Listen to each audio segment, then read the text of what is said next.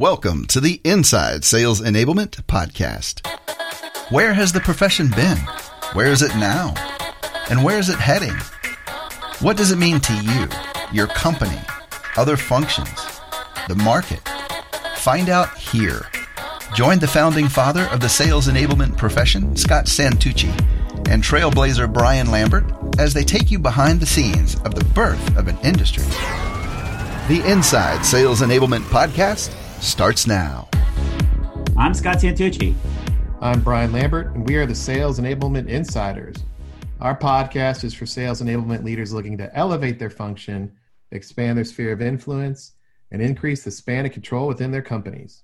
Together, Brian and I have worked on over 100 different kinds of sales enablement initiatives as analysts, consultants, or practitioners. We've learned the hard way what works, and maybe what's more important, what doesn't.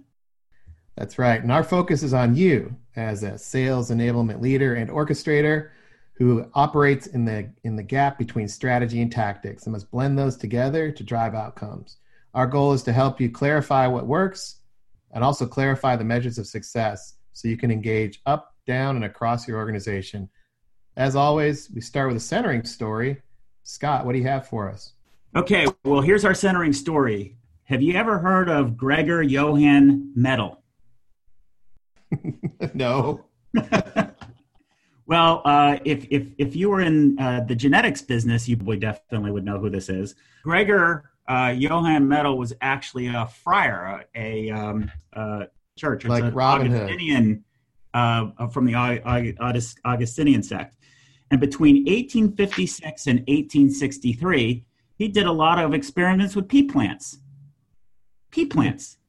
And what he would do is he would observe these pea plants. I guess when you're a friar, you have to do a lot of soul searching, and maybe you're not allowed to talk, so you occupy yourself with making good observations and the like. But what he would do is he would watch his pea plants grow, and he would make lots of very detailed observations on plant height, their shape and their color, the shape of the seed and the color of those seeds, their flowering positions and color. And I bet in 1856, a lot of people thought this guy was crazy. What the heck are you doing? That's a lot of data to be collecting about stuff that's growing. But the major aha that happened here was towards the end, he made this observation that when he would pair or mate, bring together pea plants that had yellow seeds versus ones that had green seeds, 100% of the time, the ones with the yellow seeds would be the ones that would dominate. So they would produce more and more yellow-seeded pea plants. So that was pretty interesting. He came up with this idea of recessive and dominant traits based on an observation. And that work didn't get picked up for 30 years later. And then what happened then is that became the boom of what we now know as genetics. And today that's gone so far is that a pharmaceutical company can extract an enzyme from you, Brian, and they own the intellectual property of that because they've done the extraction, even though you biologically produced it. So that's how far we've come with genetics in a relatively short time span. And we have this guy, Gregor Johann Medal, who made lots and lots and lots of observations to help us through that. There you go.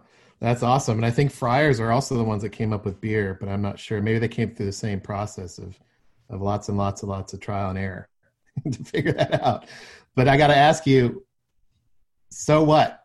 So what does that have to do with sales enablement? So what that has to do is today's theme and today's topic is really where is sales enablement heading? And we have this belief inside businesses to follow best practices, and we rarely question where those best practices come from. So we have a tendency to repeat the same things over and over and over again. And there's a quote that I love from Mark Twain: "It ain't what you don't know that gets you in trouble. It's what you know for sure that just ain't so."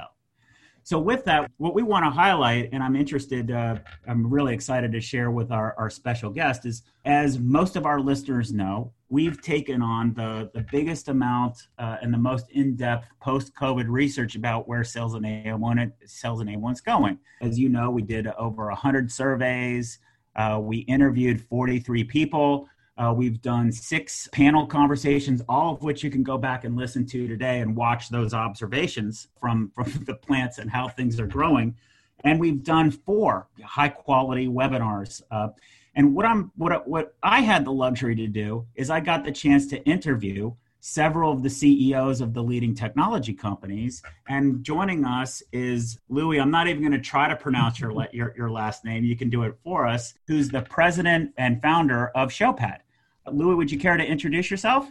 Absolutely, Scott, and thanks for inviting me for this podcast. So it's Louis Jonker, but it's impossible to pronounce in English, so it's Jonker is fine. But yeah, I have a running joke in the company with our team in the US that if they pronounce my name correctly, they get access to President's Club by default. And so far, that never happened. So, but great to be here. So, founder, president of Showpad, started the company a bit over 9 years ago. We've been in the market, have seen sales enablement evolve from a very small tactical program in a sales or marketing organization to becoming a real platform for change and revenue in the market today. So super excited to be here.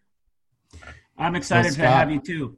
Go ahead, Brian. Sorry to interrupt, but I got to, is Louis, is he a pea plant or what is he on this analogy that you brought in? He's a fellow friar. He's a fellow friar. Okay. Awesome. I'd never call a guest a pea plant. But as a fellow friar, what we wanted to connect the dots to is, having been a participant in that research, what was really great about Louis is just how engaged he got in the process and how fun our conversations have been.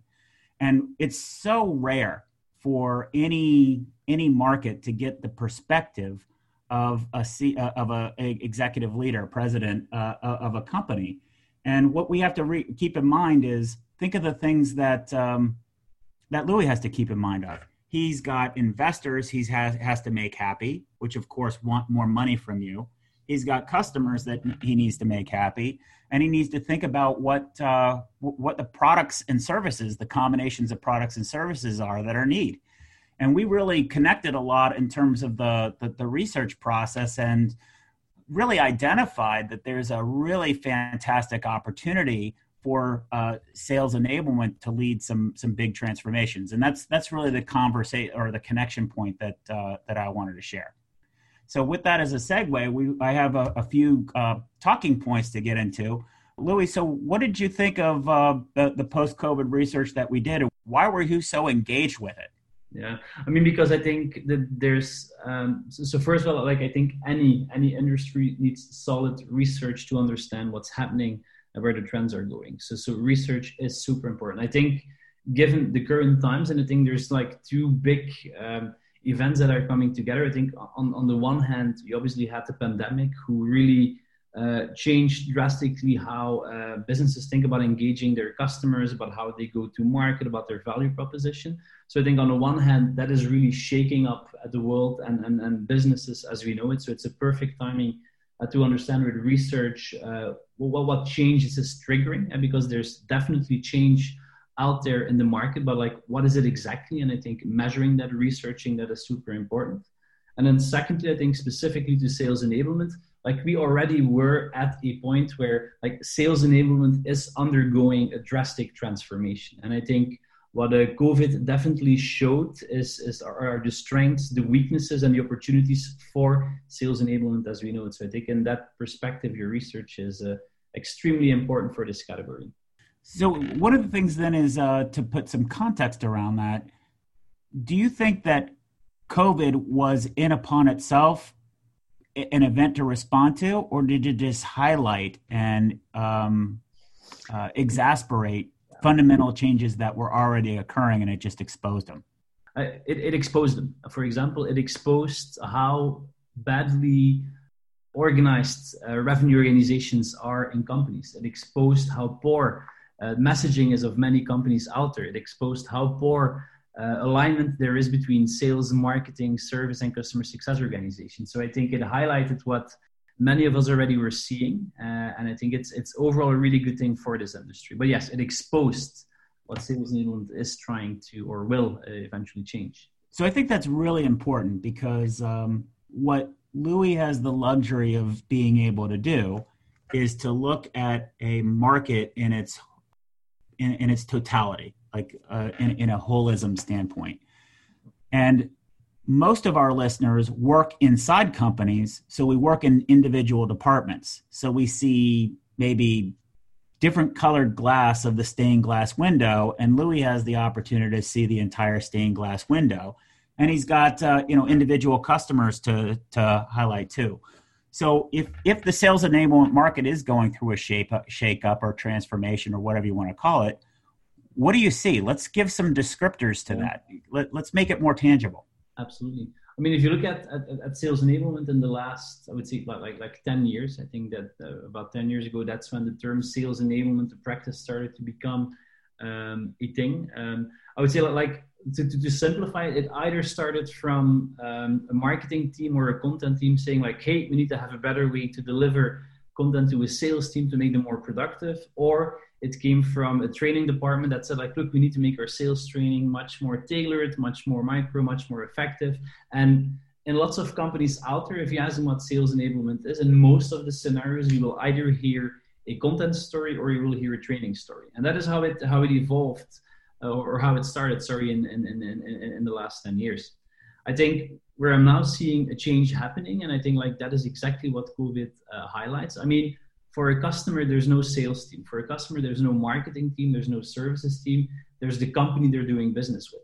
And I think what we're going to see with sales enablement, that it is not going to start from, hey, I want to solve a content problem or I want to solve a training problem. No, it's about making sure that you can have as many qualitative engagements orchestrated with your customer as possible that really drive growth, that drive success. And I think the big change we're going to see is that sales enablement will start from the customer. And I have a strong belief that sales enablement platforms, that sales enablement technology should start with listen to what the customer is saying. And a lot of the engagement we have today is virtual, virtual meetings, email, virtual collaboration. And I think if marketing, if sales enablement is creating messaging, if they're creating content, that it all starts with building that message, building that content based on real customer conversations. I think there's a lot of opportunity for organizations to start to craft their value propositions, their messaging, their content in a very strong way on what they hear from customers. And in the past, I mean, this has been a huge challenge. And like Scott, we've talked about this, right? Like you asked me the question in one of our first conversations, like, who really knows the customer? Yeah. Very little executives out there own the customer, and like not many companies truly understand what their customer is saying. So and I remember that was a great discussion we had, Scott. I wish that this were a video so that we could show the whiteboarding that we definitely get into. But let me help paint a picture, a mental picture, if you're listening. Yes. So I love, let's start with the origin. So 10 years ago, so the origin story of our hero's journey, right? A sales enablement professional starts off as, hey, you've been tapped on the back to go fix something broken. These are my words. This is the way that I describe it, but it's very similar to the way Louis depicted it, which is, hey, I'm tapping on the shoulder, something's broken, and we're going to fix a misalignment between, say, sales and human resources that typically deals around with training, probably onboarding or learning how to sell the value, something like that. Another tap on the shoulder is it's in marketing. And boy, we're really frustrated that salespeople aren't using our wonderful content. Let's create a mechanism, sort of a cable set box, if you will, for programming to distribute all that content. So it evolved in a very tactical way. Now we fast forward to 2020, and COVID has exposed a lot of synapse problems that we've been glossing over because our organizations are so siloed, and our customers that we're selling to, particularly with B2B and broad product portfolios, don't really care about our silos. They don't care about marketing. They don't care about sales. They want results. And they want you to combine the various capabilities that you've got into something that's more valuable. So that's something that we see, and I think we really bonded a lot on that. So that's sort of the history part. Are we on the same page there? I want to get to the next part, which is, what does customer centered really mean? Yeah, I mean, we're definitely on the same page. And I mean, I think customer centricity for me means, I think, first of all, starting to understand like high level how the customer has changed, right? Like in general, what are their expectations when they're engaging with a company? And I think one of the keywords that I mean we've been talking about with Showpad over the last 8-9 years is like customers are looking for convenience. It needs to be easy to do business with you. It needs to be valuable to engage with you. You need to learn something. I think, and that's an interesting one, I think, and we're going to highlight this in our Transform Customer Conference in October, is empathy is going to be something customers are also increasingly going to demand from the companies they engage with. And I think like that is definitely something that COVID that definitely surfaced. So convenience, value, empathy, and you need to enable your commercial organization to deliver that at scale. And that's really where sales enablement or revenue enabled, growth enablement, however you want to call it, is about. So this is where I want us to start walking really slow together. So I agree with everything that Louis shared. I think the difficulty that we have is step number one, and this is what Louis is going to do a great job of focusing on for us, is let's make sure that we have the right technical platform that can pull many of these content assets together that can be mass configured based on the need that the salesperson identifies to match with a scenario of a customer. Right? That's sort of like a technical design that somebody needs to have instead of just buying piecemeal individual parts. Is that fair, Louis? Because I want to get into some of the other parts, but I'll just make sure that I'm speaking for you correctly. Yeah, I mean, absolutely. I would say like one of the key pillars of sales enablement is really that as an organization, you have the technology that allows sellers to extremely easily find the stuff they need to engage with a customer, gives them the tools to personalize and ultimately deliver value to a customer. So like that is one of the fundaments of sales enablement, absolutely. Yeah, so one of the things that we've got to be able to do is we have to recognize that there are, depending on what definition of sales enablement you use, there are between 100 and 600 suppliers out there that quote unquote help you enable sales. Do you want to be in the business of trying to stitch together a lot of those things, or do you want to have one platform? And that becomes part of the value add or the role that Showpad needs to play for us, or companies like Showpad. The second thing then is, okay, well, there's people involved. So we've talked about the technology, then there's the people involved, and this is where things become challenging. This is one of the things that we've identified in terms of our research, is that there needs to be a new role we call an orchestrator. Maybe it's the next evolution of sales enablement from the VP of broken things to an orchestrator. And an orchestrator conducts, and they've got a lot of groups to connect, because it's unlikely, in order to be customer-centered, it's unlikely because no one department has a monopoly on what the voice of the customer is. So how are you going to stitch together all of those different perspectives? Because the consulting department has one view of customers. Training has one view of customers. Sales has one view of customers. Marketing has one view of customers. Customer success has one view of customers. And they're all right, but also they need to be stitched together, because unfortunately customers are human beings. I like the empathy part. And we need to be able to factor in that how that all comes together. So that's sort of the next part that we want to highlight, is you have the need for there's a definite need to have a more integrated technology approach, which is what Showpad's working on. But what I want to transition to is, what are we finding in terms of the role? There's a lot of flavors of sales enablement out there, in terms of going back to sort of the observation about what's the dominant and what's the recessive gene. What are you seeing in terms of the type of role that's the most effective, bringing to life the full benefits of your platform inside your customer base? Yeah, really interesting question. So I mean, every year in our conferences and all of our events, like we do a poll check, like which departments, or like what's the role, like the audience is in, right? And what we see is that, like one trend, increasingly we have sales enablement professionals in the audience. So for example, last year, 50% of our Transform audience were sales enablement, around 20 A29 marketing, and the rest was all over the place.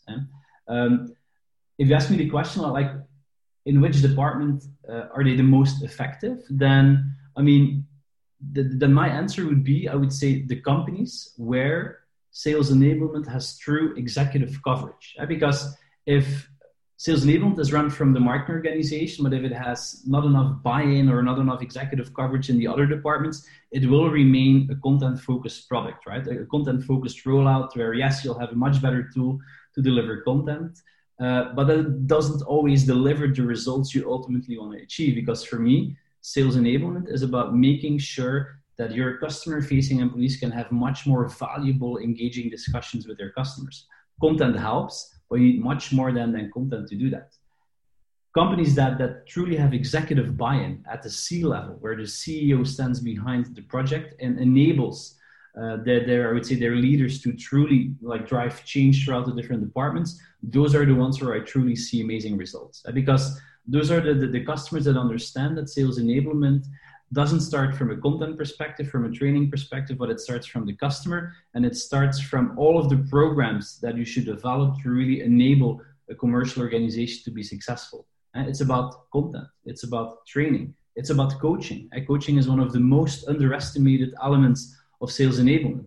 Like Scott, you were just talking about people. Like you're ultimately talking about enabling people to do something, to do a job better. And I mean, coaching is still one of the most effective tactics we have, yet so underdeveloped in many organizations we work with. But I mean, to answer your question, we see no correlation when it's in marketing, it's better. When it's a sales enablement, it's better. Like no, when C-level supports it and really drives it, then there's real change that happens. So you're really triggering a thought here, and this might be a deep thought, but there's a real interesting lens on this. So having been in this space for quite some time, I've heard more or less two reactions to the word enablement. The overwhelming majority of reaction I get is an association with enabling an alcoholic, right? It's a very negative connotation, and it's more associated with, I'm here to do the job for you because you can't do your job. That's one lens of enablement. However, I also talk to people who get energized by the word enablement, and it's more like, say, a city planner or a network architect or a business architect or somebody like that, who says, we're going to design the right system so that people can thrive. So what I'm asking you, I guess, is do you see that sort of dichotomy? And wouldn't that map to why you need to get CEO level buy-in that says this isn't about fixing our reps? This is about a company-wide initiative to change the system so it's easier to do business? Totally. I mean, I think the sales enablement is a wonderful profession. It's a wonderful category. I think it doesn't have the right name, but I mean, we could probably spend a few hours just talking about that. Yeah, right. There's definitely a connotation to enablement that limits the scope, the potential. I mean, the impact of what sales enablement, as we define it, has. I mean, absolutely. So I think there's definitely an opportunity in the market to make a big change here. So help some of our listeners. So I think most people have heard, hey, go get executive sponsorship. Well, for your most successful customers, like have in mind some of your most successful customers, the people who are getting breakthrough results from leveraging your platform. Yeah. Describe for me what that executive sponsor actually really looks like, and how do they see through their mind's eye what sales enablement actually is? I mean, so let me share you some real life examples, right? And I think Perfect.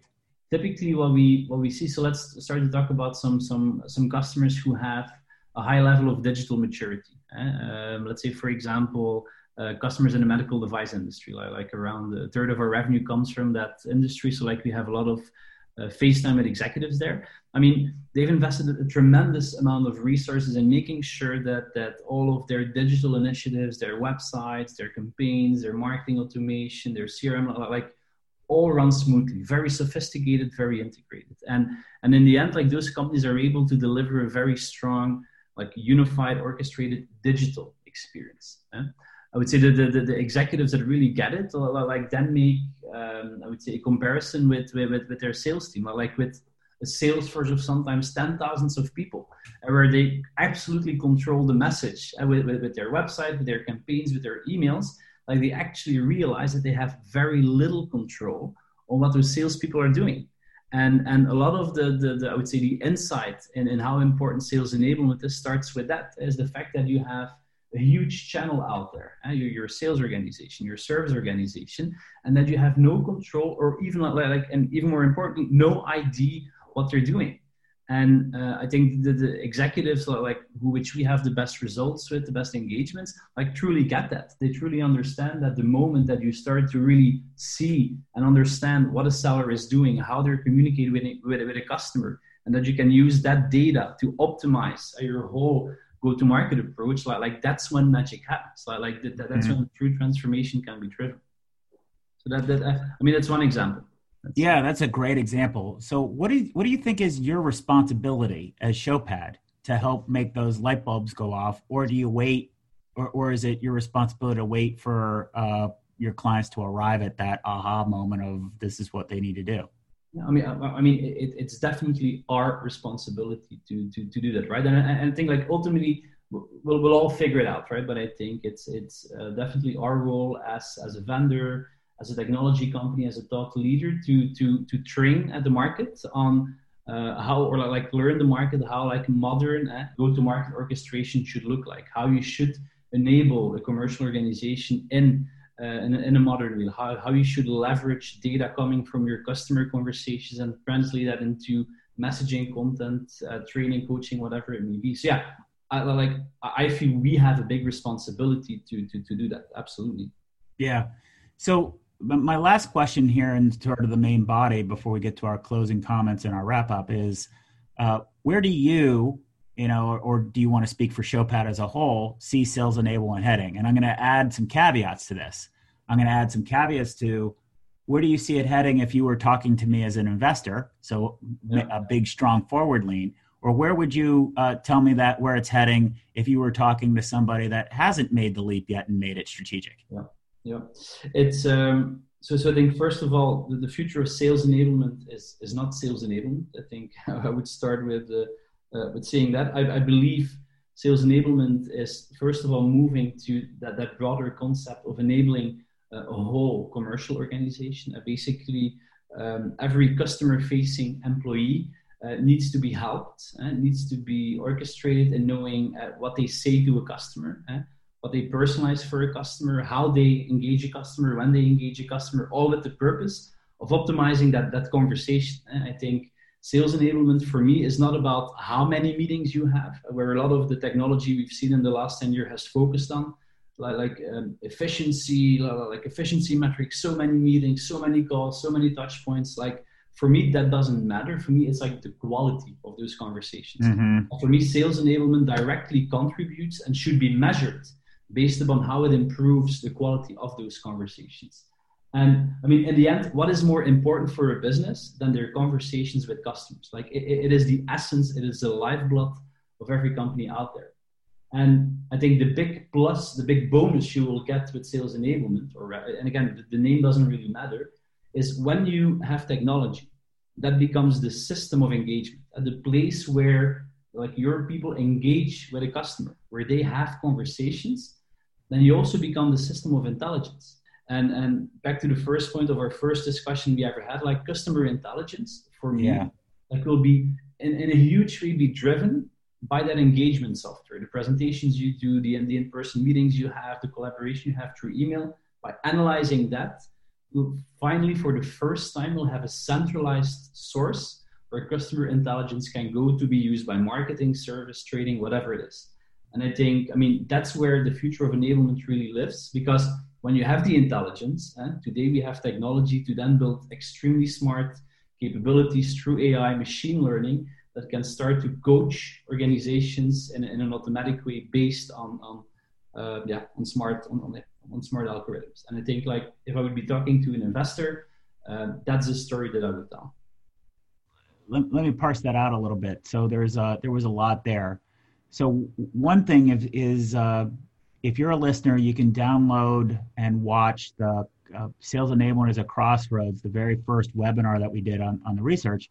And we outlined sort of a migration path, if you will. The first thing is stop being the VP of broken things, if you will, and start becoming an orchestrator. Move from a doer to an orchestrator. That's goal number one, and that's a big shift to begin with. The second thing is move to be more focused. So we broke down sales enablement into concentrations. One is talent enablement. One is message enablement. One is pipeline enablement. One is organizational enablement to get to the ultimate goal, which we refer to as commercial enablement.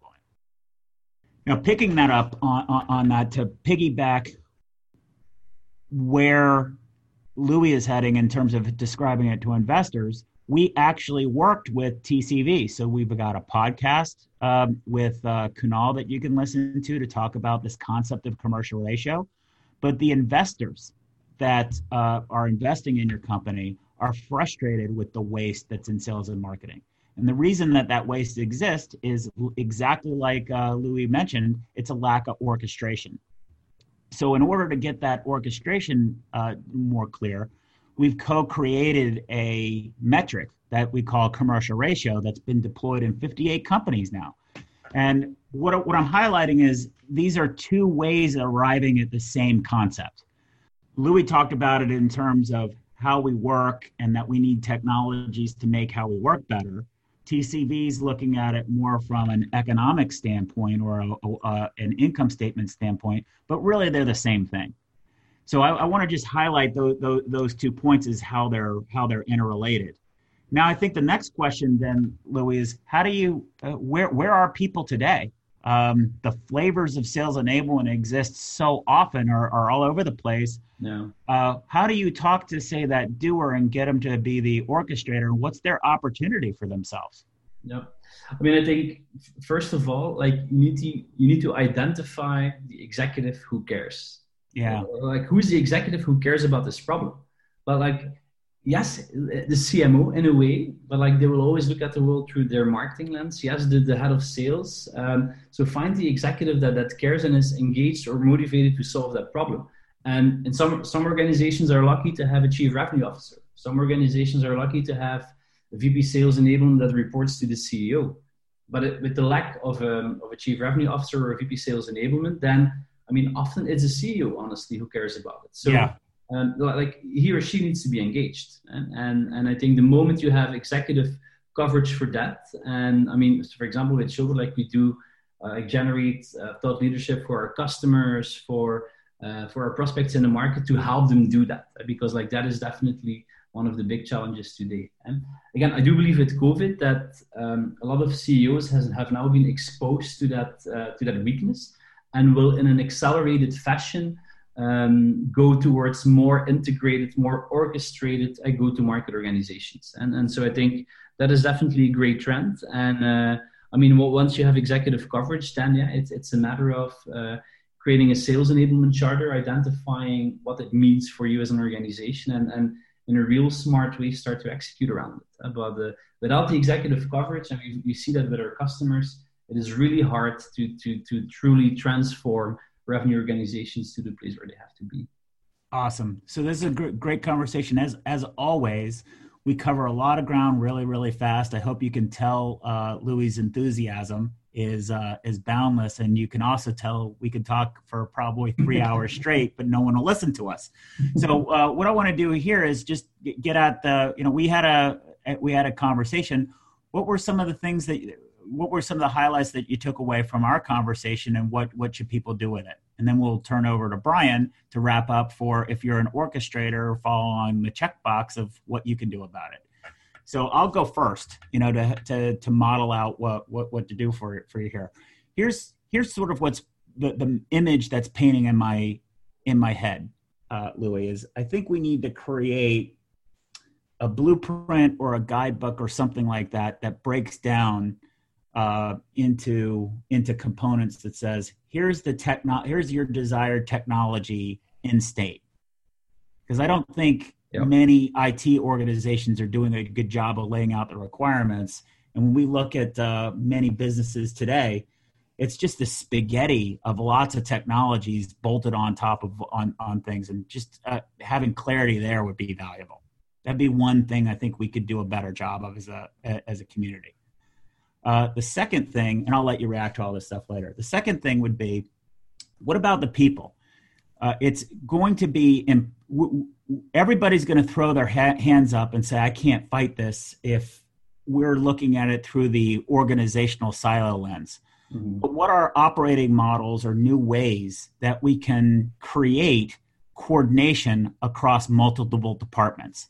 I've seen time and time and time again that the creation of committees that aren't say no, they're actually designed to create consensus across multiple departments, because it's unrealistic to think any one department's going to have the complete view of the customer or the complete view of all the metrics. How do we take the best of all those departments? So it's a people part. A third part would be information. There's so much data that we collect about content or tracking sales behaviors, et cetera, but are we rolling it up to be meaningful, or is it just noise? So how are we organizing and making sure that there's coordination across that, so we have the right kinds of dashboards at the right levels of the organization? And then finally, process. If we're going to be talking about coordinating a commercial system, we've got to be able to learn to talk about a business process as something that, Louis, you get to work with a lot of different industries. I've been amazed at the life sciences and the manufacturing businesses, how easy it is for them to talk about concepts like value stream analysis or more coordinated ways of working together. And you bring some of those concepts into other industries, they want to run you out with a pitchfork. So how do we create more space to talk about business process that's more integrated rather than process to hold people individually accountable? So that was really what was on my mind as I was hearing you talk, going, man, it would be really cool if we could create a layered blueprint, if you will, that highlighted those 4 parts. Those were my takeaways. No, and I mean, to build on it, I think like having such a guidebook would be like tremendously valuable for, I think, for your listeners, basically anybody who's figuring out this big challenge, right? I mean, the one thing that I would add, and like something where we as Showpad want to contribute to the community is, put the companies out there on a stage who are doing it successfully. And I think there's definitely some out there, including on our own platform, some of our existing customers. And we want to give them a stage. We want to make sure that they can inspire other companies on how to do it. Showpad definitely plays a big role in providing the technology and sharing a lot of our knowledge and thought leadership. But in the end, we need to hear the customer stories. We need to see the successes. We need to see customers coming out with case studies where they radically change the way how they measure commercial success, right? And I think your commercial ratio is, I think, one really good example in that perspective. So yeah, that's the thing that I would add. Let's have those customers speak. Let's have our champions on a stage share their story and inspire others to do the same thing. I hear you. I think what would be valuable is what I've observed is that a lot of people put out their customers as reference points, but they're not really examples of where things are heading to. They're just examples of how well somebody used their platform to do onboarding or something like that.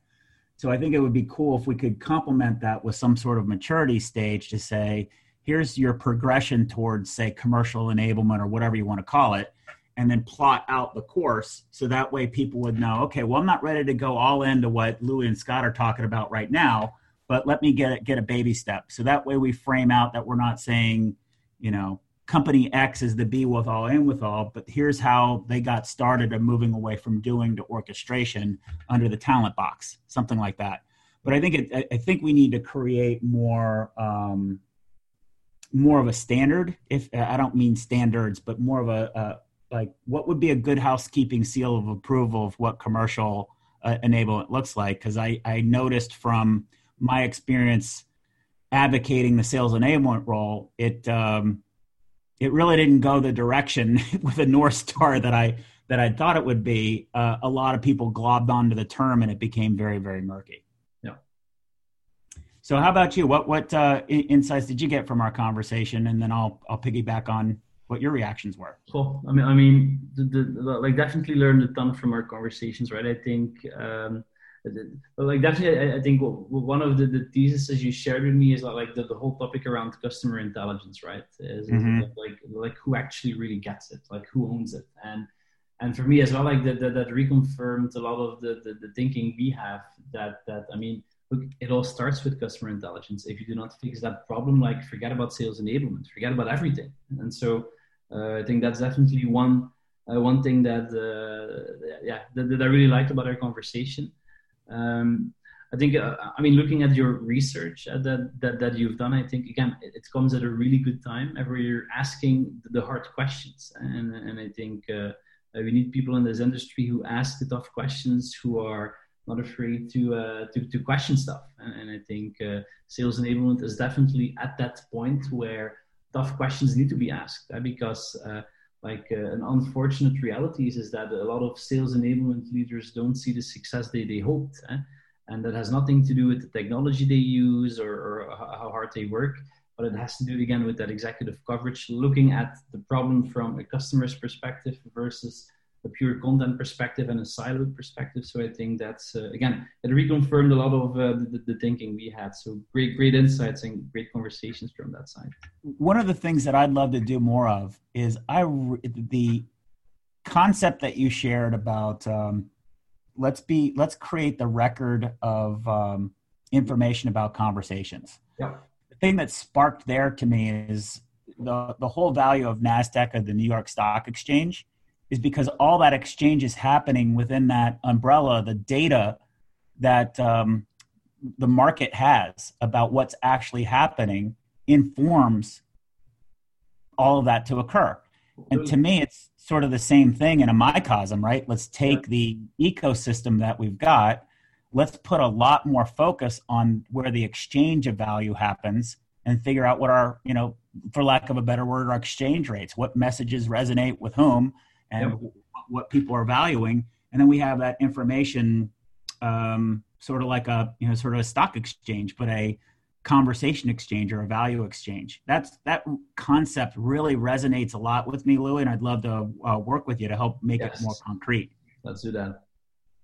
Okay, so we're at the wrap-up part. One of the things that I'm excited about is Louis invited me to participate in their Transform conference. So what I'm going to be doing is something I've never done before. So I'm very excited to do this. I love to be challenged, even though there's going to be 10,000 people there. I'm sure it'll be great. It's what I'm telling myself, my positive affirmations. And I'm going to take the content and the research that we've done all post-COVID, and then challenge myself to apply it to the technical platform that we've got to try to do as best as I can in 30 minutes or less, stitch together some of those ideas that we shared in that blueprint. So I'm really excited that he's willing to take that risk of do something different on it. But like I said, I hope it'll be fine. But why don't you tell us a little bit more about the whole Transform program? Sure, thank you. It's our yearly customer conference that so we started Transform, I think the second year after founding the company. So like I think customer conferences are one of the most important things you should do as a company. Like bring your customers together, share your thought leadership, have them share their stories. And I think like that same concept where we bring together, again, Showbat thought leaders, industry thought leaders like you, Scott, a lot of our customers, some inspiring keynote speakers. We bring them together for 2 days. We've been doing that in person for the last 7 years. Like now for the first time, it's virtual, it's free. And I mean, it's a place for anybody interested in sales and marketing transformation to learn. And we have some really exciting speakers, lots of our global customers who are going to share their stories. So yeah, it will be fun. It's an opportunity for people to learn and to get insights from the industry's best minds. So I'm very excited for that. Excellent. Well, I'm looking forward to being part of it. I'm hopeful that Insider Nation will take you guys up on that offer and participate. So hopefully we'll see many of our listeners there. So Brian, we're at the point now to wrap this up, to connect the dots with orchestrators. Louis, as you may know, we've defined 6 criteria of what makes an orchestrator, and Brian's going to walk through those and connect the dots for our listeners about what they should take away from this podcast. Brian, you're up. Thanks, Scott, and thanks, Louis. And there's a lot of entry points. You guys covered a lot of ground, but one that kept popping up, I guess you could call it the dominant gene here. Back to nice. our pea story. So listening to the Friars, you guys observe the peas, and I think the one that I'm going to call out here is the dominant gene is this idea of executive buy-in. So from an investor and commercial ratio perspective, Scott talked about how investors view sales and marketing and how 58 companies have deployed the commercial ratio to look for systemic waste in their sales and marketing or commercial engines. And Louis kept talking about the most successful sales enablement functions are those that have executive involvement, not where they sit in the org chart if it's marketing or sales. And so when you look at that, how do you get there? Well, using our six criteria of an orchestrator, first you have to guide the narrative by confronting reality. Louis shared that the importance here is around this customer intelligence view. It depends on how you define reality, and why not use customers as a way to define the reality. Everybody says they know their customer, but do they really? And when you look at how COVID is showing some weaknesses and some opportunities for growth, isn't it time to use your customers to simplify? From there, moving to the second attribute, which is prioritizing the right goals at the right moments. Because there's a lot of waste in the ecosystem, the commercial ratio and what investors are looking for highlights that there's areas for improvement. It has to be focused on, and the path forward and what to prioritize has to be focused on being easy to do business with. And Louis gave the great example of the medical device company and how they're orchestrating the digital transformation because of the goals that they're focused on working back from the customer. The third attribute here is driving results by design, not by effort. In other words, customers don't see marketing versus sales versus services. Louis talked about it. They see it as one company, and it has to be orchestrated. And that's where sales enablement can start really driving the value and listening to what customers are saying in order to elevate their role and have that executive buy-in. But finally, the fourth one is around focusing on mission and goals, the quality of the conversations, building the listening engine, building the real-time NASDAQ to actually provide intelligence in that sales conversation, and then unlocking energy to create momentum, helping salespeople get that momentum in the sales conversation by simplifying and actually coaching them in the context of the customer conversation. And that will lead to catalyzing change. And catalyzing change happens when you have that executive buy-in. And that executive buy-in has to be earned. It's not just given. And so with that, you have to have the courage to find the person who cares. And Louis talked about finding the executive that cares, but also who wants to act, because they're not going to come at it from their siloed lens of it's a sales or marketing or service challenge. It's all of those. In fact, it's the customer view. So who has the courage to act? Who has the courage to get engaged? And who wants to be, back to an earlier podcast episode, be heroic in order to be heroic to drive the right value. So that's the recap for you as sales enablement leaders. I want to thank Louis for his time. Thanks as always, Scott, for the ideas and for drawing out this idea of what it means to orchestrate and integrate technology plus customers plus marketing and sales. And I hope you continue to give us the feedback as you always do, Insider Nation. Take the time to send us a note, drop us a line, and we'll see you on the next one. For Scott and Louis, take care. Thanks for joining us. To become an insider and amplify your journey, make sure you've subscribed to our show. If you have an idea for what Scott and Brian can cover in a future podcast, or have a story to share, please email them at engage@insidese.com. You can also connect with them online by going to insidese.com, following them on Twitter, or sending them a LinkedIn request.